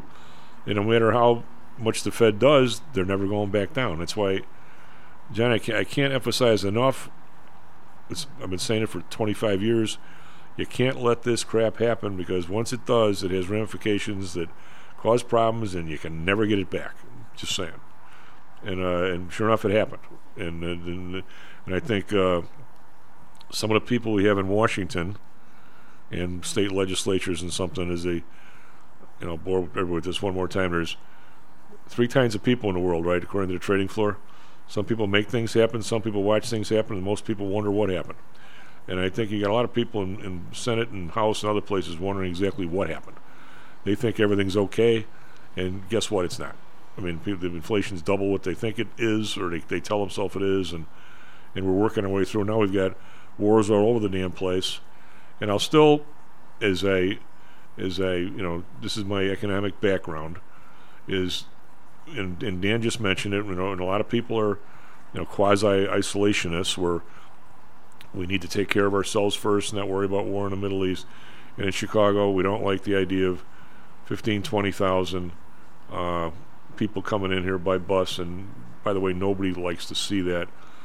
But if you compare that to the 100 and some or 200 and some thousand people that have left in the last decade, you look at the incredible deficit the cities run, how they don't have any money, there's neighborhoods falling apart. These people didn't cause that. I mean, if we had a balanced budget for the last 20 years in the federal government, and wars are always horrible, but the extra $20 billion or $50 we're sending over there wouldn't be the pimp on the ass of an elephant.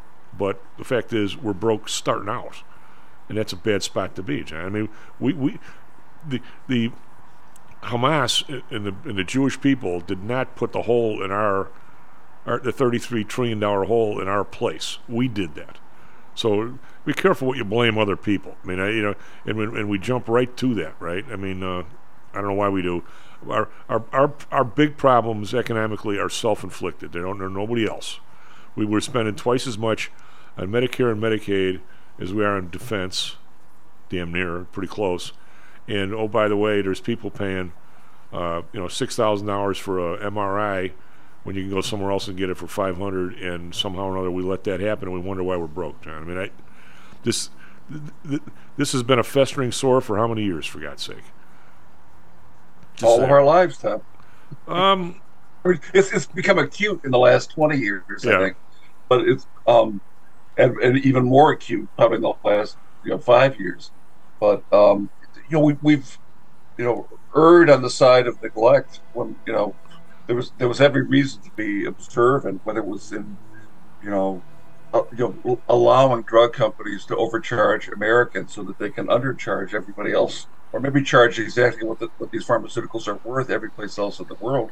But Americans are funding the research, and they're paying through the nose to have those drugs prescribed. They're not funding the research. They're paying the people who run the place exorbitant amounts of money.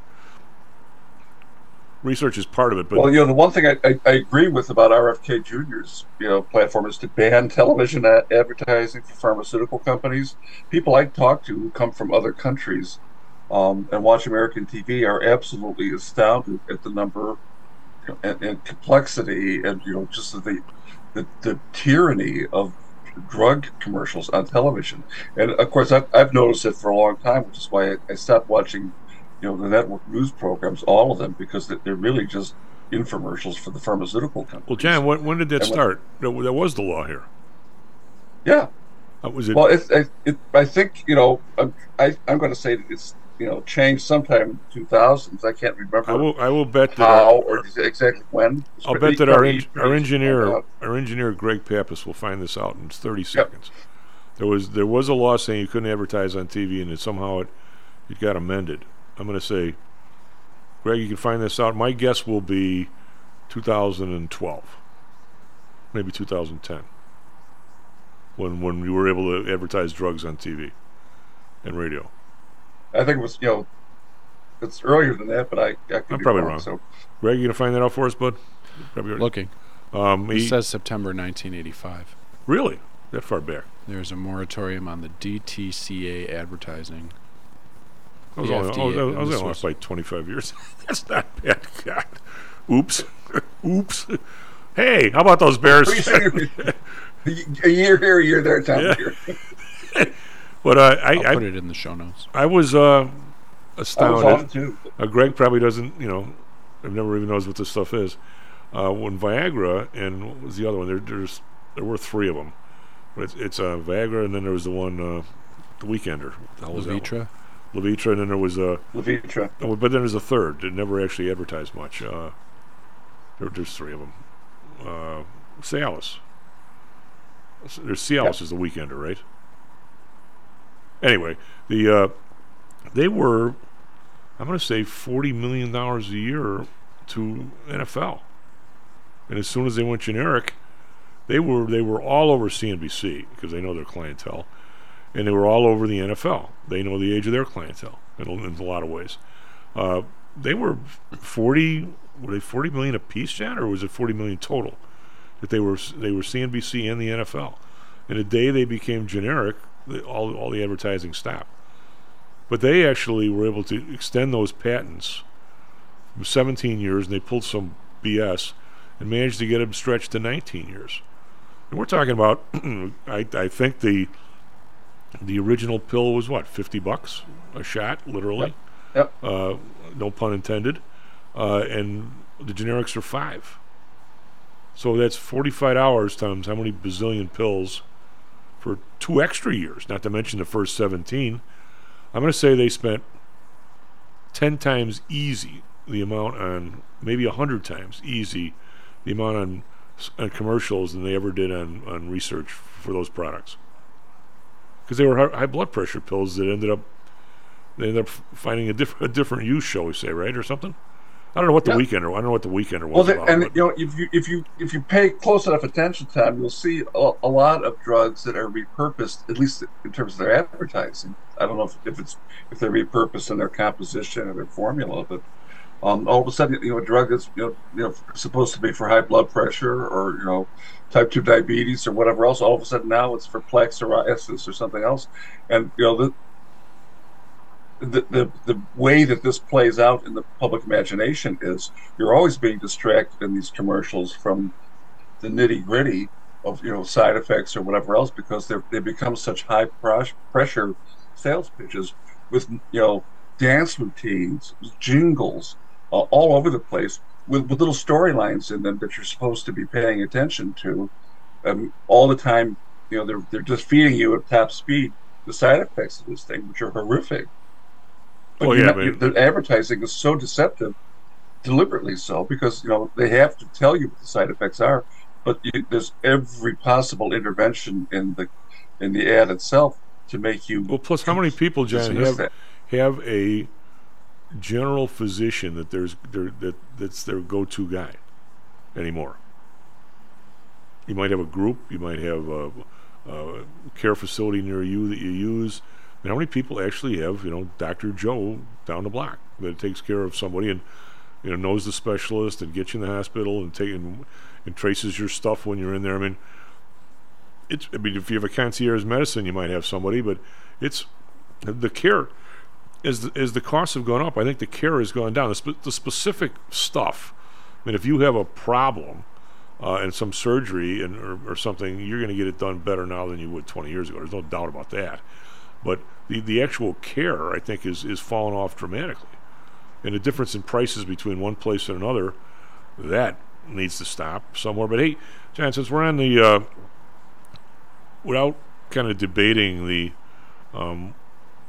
we've talked with Lou and we talked with Dan somewhat, and we've certainly talked with Mike Murphy a couple times regarding and Kevin regarding the war, the politics, the several wars, the politics, and all the other stuff. And I think at some point, I mean, I sure as hell, this is way too complicated for me.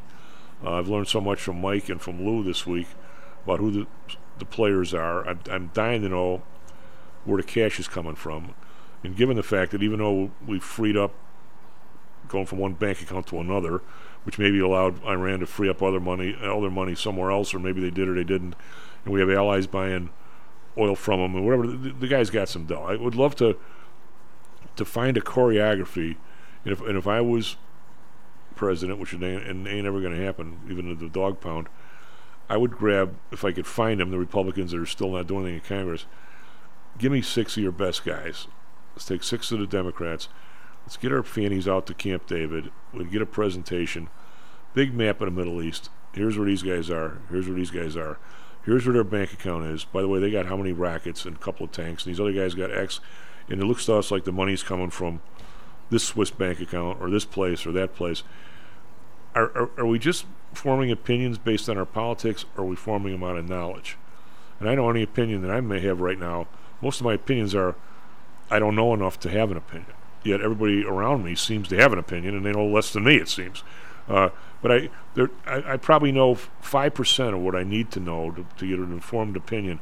I want to know where the money's coming from, John, and who's before I accuse somebody, I want to know that this is an Iran offshore account in the Caymans, and oh, by the way, it shifted to this account, and oh, by the way, that's Hezbollah, and this is Hamas, and they drew it down 3 weeks ago, and they bought these rockets. Okay, who the hell did they buy the rockets from? They bought them from Greg Pappas Rocket Factory. Well, where the hell is that? Well, that's in the Sudan, or it's in Georgia. I mean, I want to know all this before I can come up with an opinion. Does anybody else feel that way, or they just want to have one anyway? Now, if you could really trace where the money is coming from, I think we'd all be pretty appalled, because it would point to, I think, more or less a consortium of intelligence agencies and paramilitary groups from our supposed allies, and maybe even our own intelligence operations too, that are behind a lot of this stuff. I don't believe that it's an independent cabal of evil people who are seeking the destruction of the world. I mean, that's the easy way to portray it. And if you listen to Lindsey Graham, it's the only way to portray it. When in doubt, destroy it. is kind of his mantra. And I think that's got to be resisted always as the first course of action to follow until you know exactly what you're fighting against. But I think if we really knew who we were fighting against, all of us would have to pull back and say, let's not do anything right now because we're all involved in this to some extent. Well, my first question is, how does somebody get 1,000 rockets? And oh, by the way, did they use them all up, or do they have 5,000 behind them, or how many do they have? How the hell do you buy stuff of that magnitude and nobody knows about it? Or is it? Well, or are it's because it's well hidden, Tom. And to hide stuff well, it takes sophisticated intelligence operations. But if it's from, are they just old stuff that's been around forever? I mean, people used to manufacture this stuff. I mean, how many? Was Lou's always talking about how many gazillion artillery shells the Russians have had since they've been making them since World War II, for God's sake. They just they have boatloads of them. Okay, but I mean, are these? I mean, Mike was saying they're not guided missiles. They're the kinds that, you know, kind of you see the truck where the thing pulls up like it's a dump truck, and there's about 15 tubes heading upward, and all 15 of them fly out of the damn thing, and they're just heading in a general direction. They're not you know, laser guided or guided by satellite or anything like that. They're like Scuds essentially, right? They're dumb missiles. And what did Mike say? They're probably 100 times bigger than a mortar, 50 times bigger than a mortar. I mean, they're not an ICBM, but they're enough to do a lot of damage. Well, they got to be heavy enough. Is it a shipload? Is it 2 shiploads? I mean, I need to know all this stuff before I started pointing fingers. But I'll bet some of the fingers are going to land on people we don't want them landed on.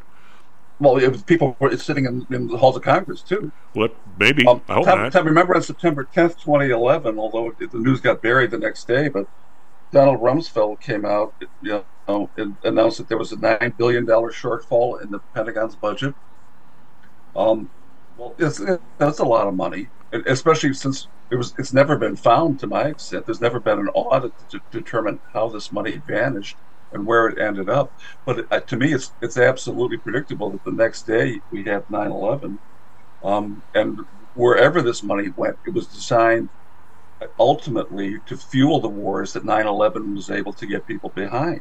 So until we know where that money went, and whether it went to domestic companies, whether it went to somebody's pocket overseas, whether it went to Hamas or Hezbollah, or whoever it went to, somebody knows where it went.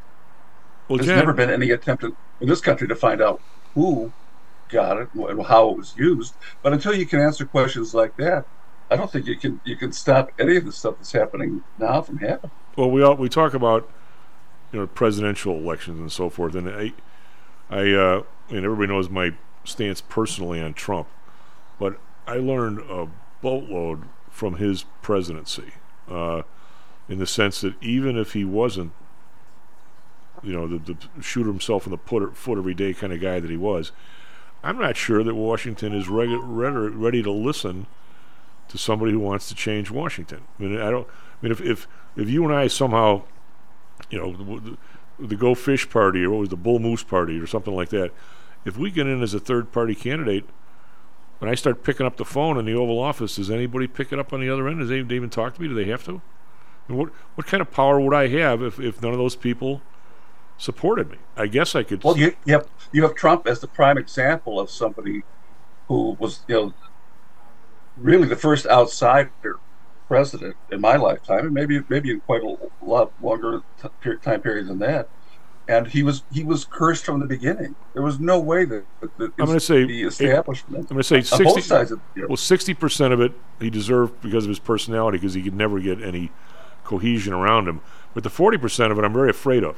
That just would happen to anybody. I'm real afraid of that. Tom, a nice person, somebody nicer than Trump, who also maybe would have the misfortune to get elected, would be treated the same or worse. I didn't say nice. Did I ever? I'm from Chicago, John. I didn't say nice. No, but I mean, I don't want a nice person.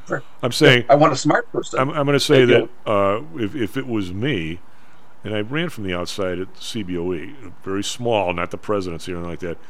If you don't, and I made the mistake, if you don't maintain your support and have the threat of even more support, you're pretty much denutted. And if you were the guy who, if you and I ran as a third party and we got in there, the threat to everybody who didn't want to play ball with us, Congress and anybody else, was we managed to get 3 senators and 10 reps in with us this time. 2 years from now, by the way, it's going to be 50. Would you like it to be your district? That would be the message. It's not. You don't expect people to like you. I wouldn't, even though I wouldn't mind it if they did. But and we're saying the same thing. Yeah. I'm not saying it's about having a likable person. It's a person who knows where the bodies are buried and knows how to punish the people who buried them. But I don't see any person with that kind of information and that kind of budget to run for president as a third party or as a mainstream candidate is going to be elected. And maybe Trump will be. Well, I'm saying I'm taking the jump that if you were, okay, and you'd have to be. I'm going to say big if, Tom. You'd have to be a real horse's ass.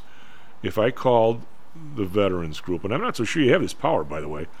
If I called the veterans group, or if I called some group and I said, okay, by the way, I would like an audit of these 15 veterans homes, and it looks to me like we're not.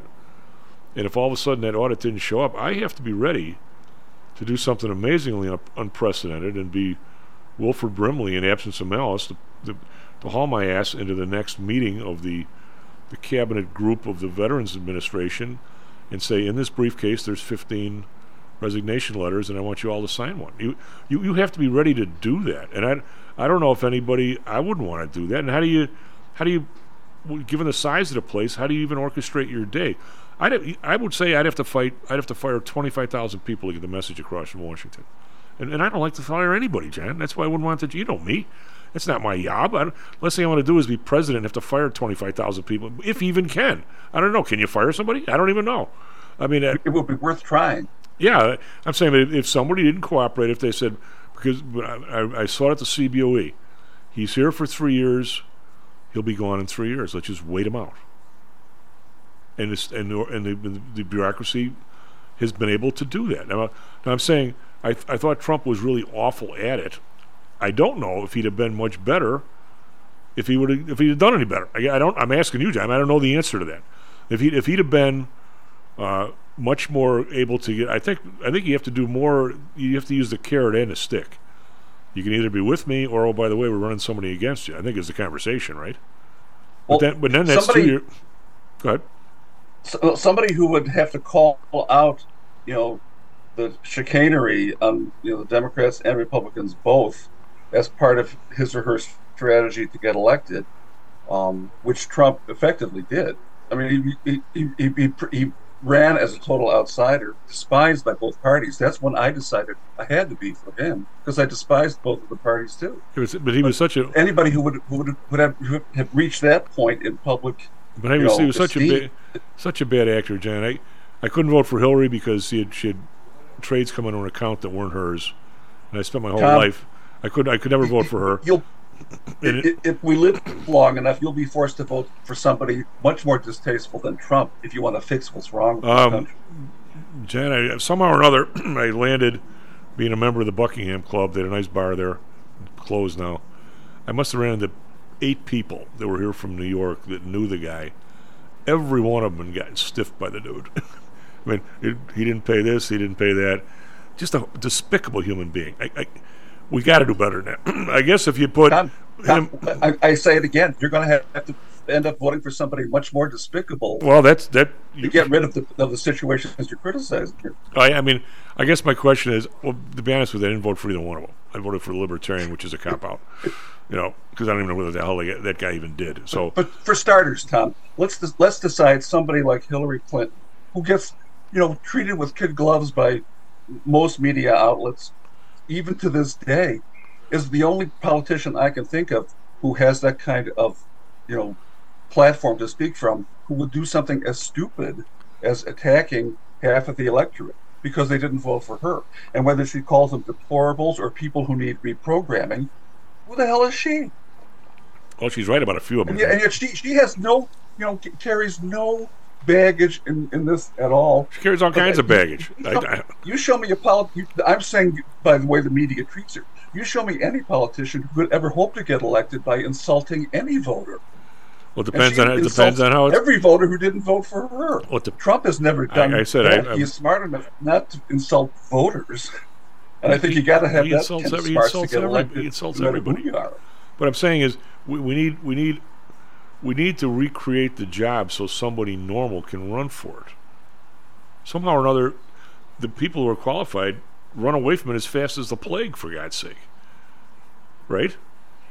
Well, until you dismantle Pfizer, the CIA, every regulatory agency in Washington, probably every cabinet level, body too, in the process, and then you got to look at the military. I mean, there is so much you would have to clean house with before you can find somebody who. I don't think you can do it in 8 years, much less 4. And I don't see how you keep the Well, I support don't for think you. you could do it in any kind of presidential term at all. Well, you're certainly not going to, because it's something far deeper than any electoral cycle or whatever. well, you're not going to whip a senator into shape if he just got elected when you did, and he's there for 6 and you're there for 4. He's just going to outweigh you, he or she, right? You could have some success with somebody, a senator who's having the midterm, and you could have some success with representatives.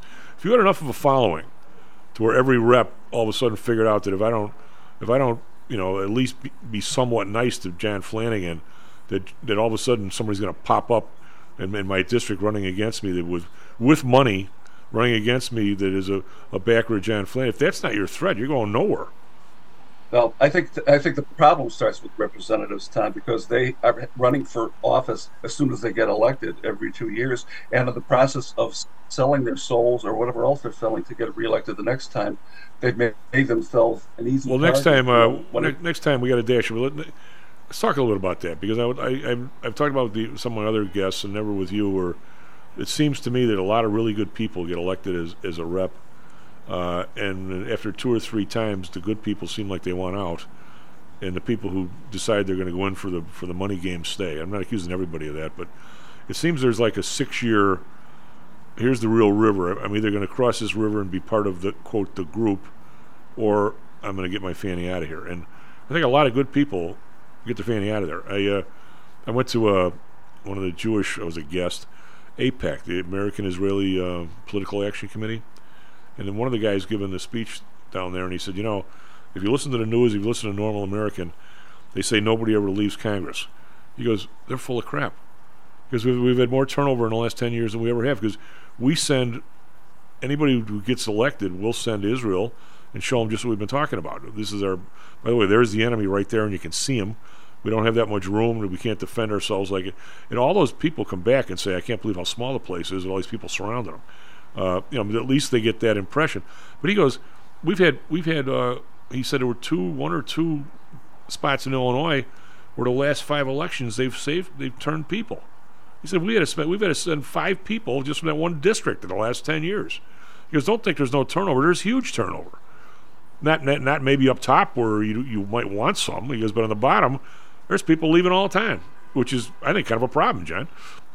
Well, and then you get the people running for Senate seats and governorships who have done the most whoring out of themselves to get there. Oh, yeah. So, Well, we're not going to solve this today. By the way, am I ever going to see you? Oh, sure. God. What are our chances? One of my clients is going to the game Saturday night, and he went out and bought a high-end new raincoat just for the event. They're supposed to be pouring Saturday night or something. I don't even own a raincoat.